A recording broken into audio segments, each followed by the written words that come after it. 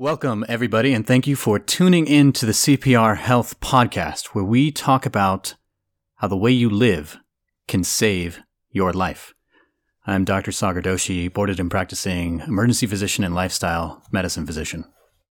And I'm Zach Harmoses, practicing lifestyle medicine physician and boarded emergency medicine physician. So, what is lifestyle medicine? Let's talk about that later. Instead, what I want us to talk about now is what is the power of lifestyle medicine. Because who cares about what something is unless we know what it can do? And here's the promise of this kind of new style of practicing medicine. The promise is that there are people that are sick in this world, millions of people that are sick, millions getting sicker every day, and they don't have to. They didn't have to. And they hold the power in their hands to undo it. High blood pressure, diabetes, many kinds of cancer, heart disease, could go on. But there are ways that people are living that is directly linked to them having these illnesses, causing them, and because they brought it into their lives by the way they're living, by changing the way they're living, they can get it out of their lives. It is possible. It's not fiction. It is research-based, with nearly a century worth of research going into it. Great data, reputable publications, really amazing scholars and researchers that have looked into it. And that's what Zach and I want to talk to you guys about in this podcast, is what it is and how we can do it. So let's talk about some success stories first.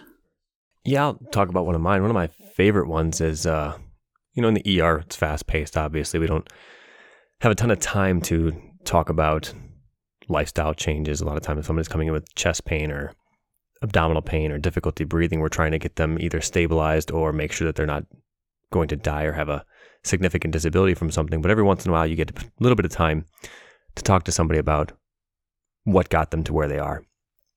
I think he was probably in his 50s. Patient come in and he was telling me about his blood pressure problems that he couldn't get under control. He'd been on multiple medications. He's a little bit overweight, and his diet was kind of this typical American diet we see that pretty much everybody eats here. And so I spent some time talking with him just about typical lifestyle medicine changes that we would talk to any of our patients that we saw in clinic about that we don't always get time to talk about in the ER. And I had this talk with a few patients probably a month when I get a good chance to talk about it. And I never really get to get follow-up. That's the one unfortunate part about the ER. I never get to find out if people are doing better. But this particular patient, his wife worked in the emergency department. And one day when I was on shift, a couple months later, somebody came up to me and said, "Hey, are you that vegan doctor?" I said, I guess I'm the vegan doctor. I don't, there's a lot more into it than what that is, but sure. Yeah, I guess I'm the vegan doctor. And she said, "Yeah, you saw my husband a couple months ago. You talked to him about some dietary changes he can make and some lifestyle changes, and he's almost off of his blood pressure medicines, and his blood pressure's under control. He's lost weight. He's doing great, and I just really wanted to thank you because nobody's ever talked to us about that before." And it was just really nice from an ER perspective to be able to say, hey, I was able to give some information to somebody, and they were able to take control and change their lives for sounds like a pretty solid positive. And in that quick amount of time to be able to make that change, I mean, all the credit to him. That's really, really impressive to take that and run with it. But yeah, it was a pretty cool moment for me. That does sound really gratifying and great. And how lucky that his wife happened to be nearby and you could talk to him about it. Yeah, that worked out really well.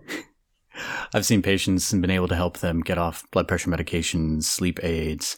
There was one gentleman who was able to decrease his PSA, or his prostate-specific antigen, which is essentially unheard of in most cases.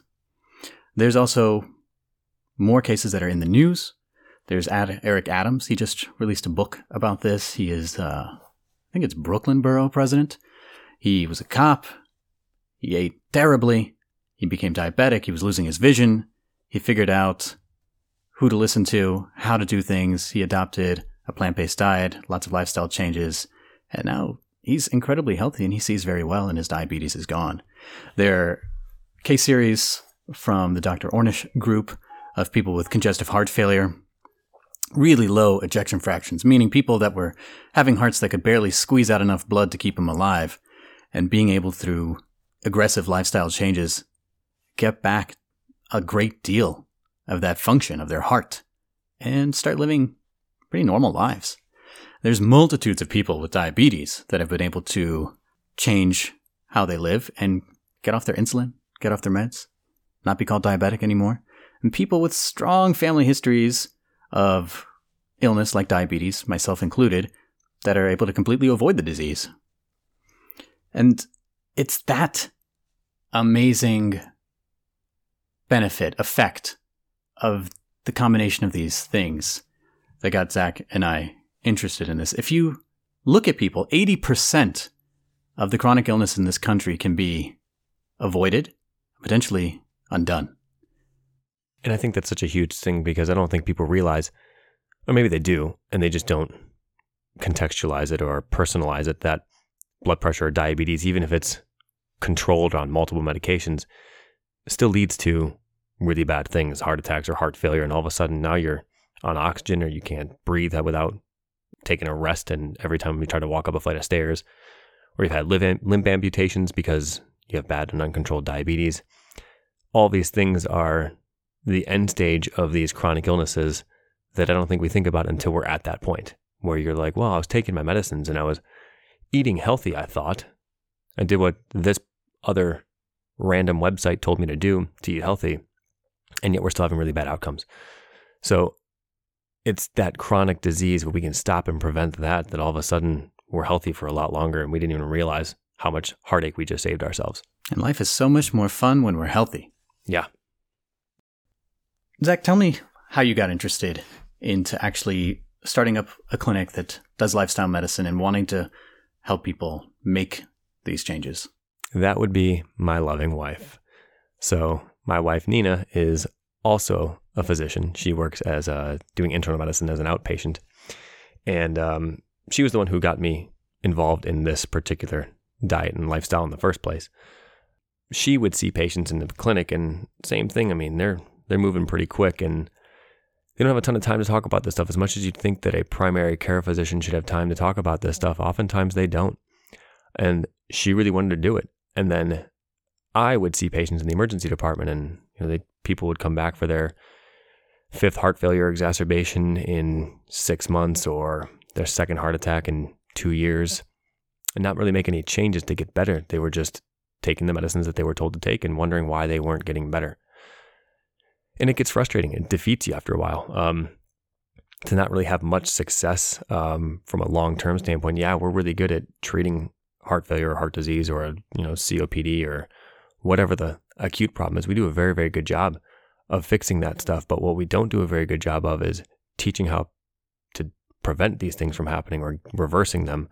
Yeah, the current disaster in that person's life, we're pretty good at handling that. Yeah, you're having a heart attack. We can usually identify pretty quickly. We can usually get you to the cath lab pretty quickly and get a stent in your heart. But we don't talk about how to make sure it doesn't happen again. And I think that degree of frustration where, we want to heal people. And I know I work in emergency medicine and it's kind of an instant gratification field, but our ultimate goal is to get people healthy and happy and feeling better. And sometimes you just don't get that degree of success in that, in what we're doing. So Nina and I talked about it for some time and we decided that we wanted to start seeing people and affecting long-term change in their lives. There was one patient in the emergency department that I clearly remember as a really nice guy. Came in, lights and sirens in an ambulance. The ambulance crew had faxed over an EKG beforehand, so I knew what was coming in, and that was a straight-up heart attack that needed to be rushed off to the catheterization lab. So we activated all the alerts and so forth, and when he was there in the department, waiting for the cardiologist to come whisk him away, he was talking to me about how he knew that the chest pain he was feeling at that moment was definitely a heart attack because it was his 13th. 1-3, it was his 13th. And he had been taking all of his medicines.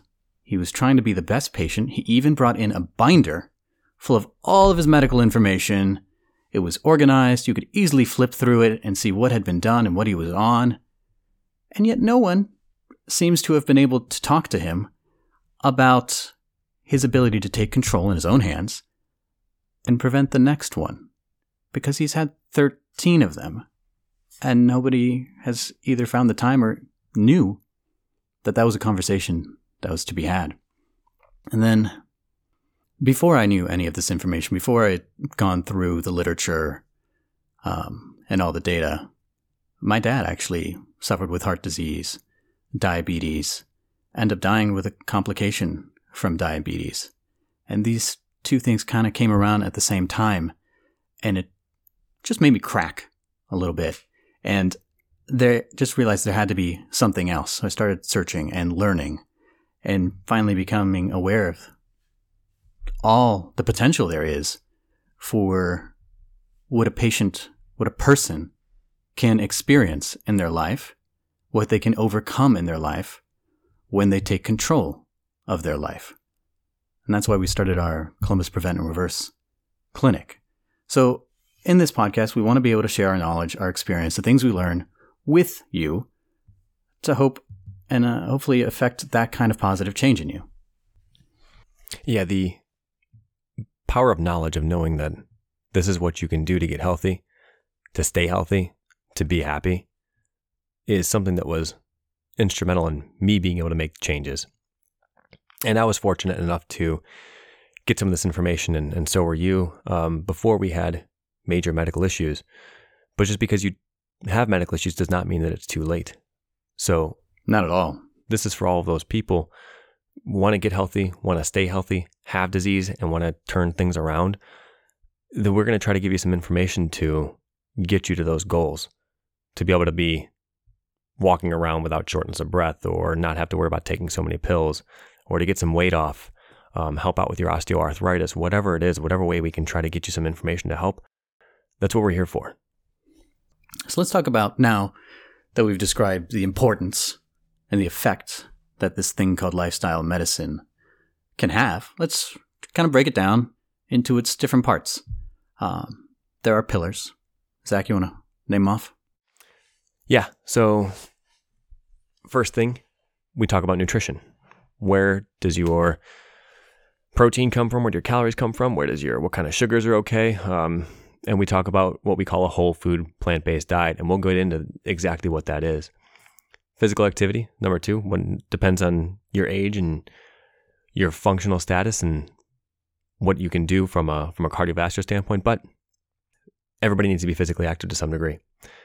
Next, stress management and mindfulness. Not the mindfulness that a lot of people think about with the clearing your mind stuff, but living in the moment and being able to moderate the amount of daily stress, chronic stress you're dealing has true health benefits. Connection with others.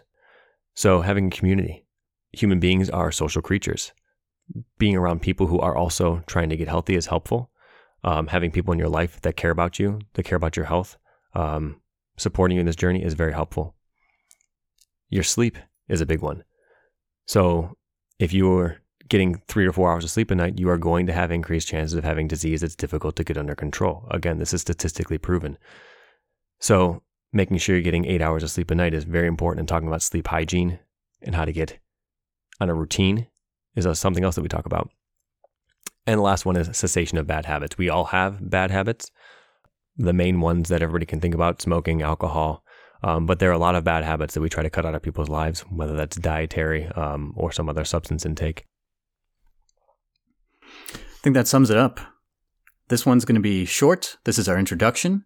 We're going to get into all this stuff in far more detail in our next episodes. I hope you'll join us. Yeah, we'll have some interesting things for you guys. Not just this stuff, but some helpful tips and tricks for some things that can be challenging in trying to get your lifestyle turned around. So stick with us here. So until next time, this is Sagar and Zach reminding you that the way you live can save your life.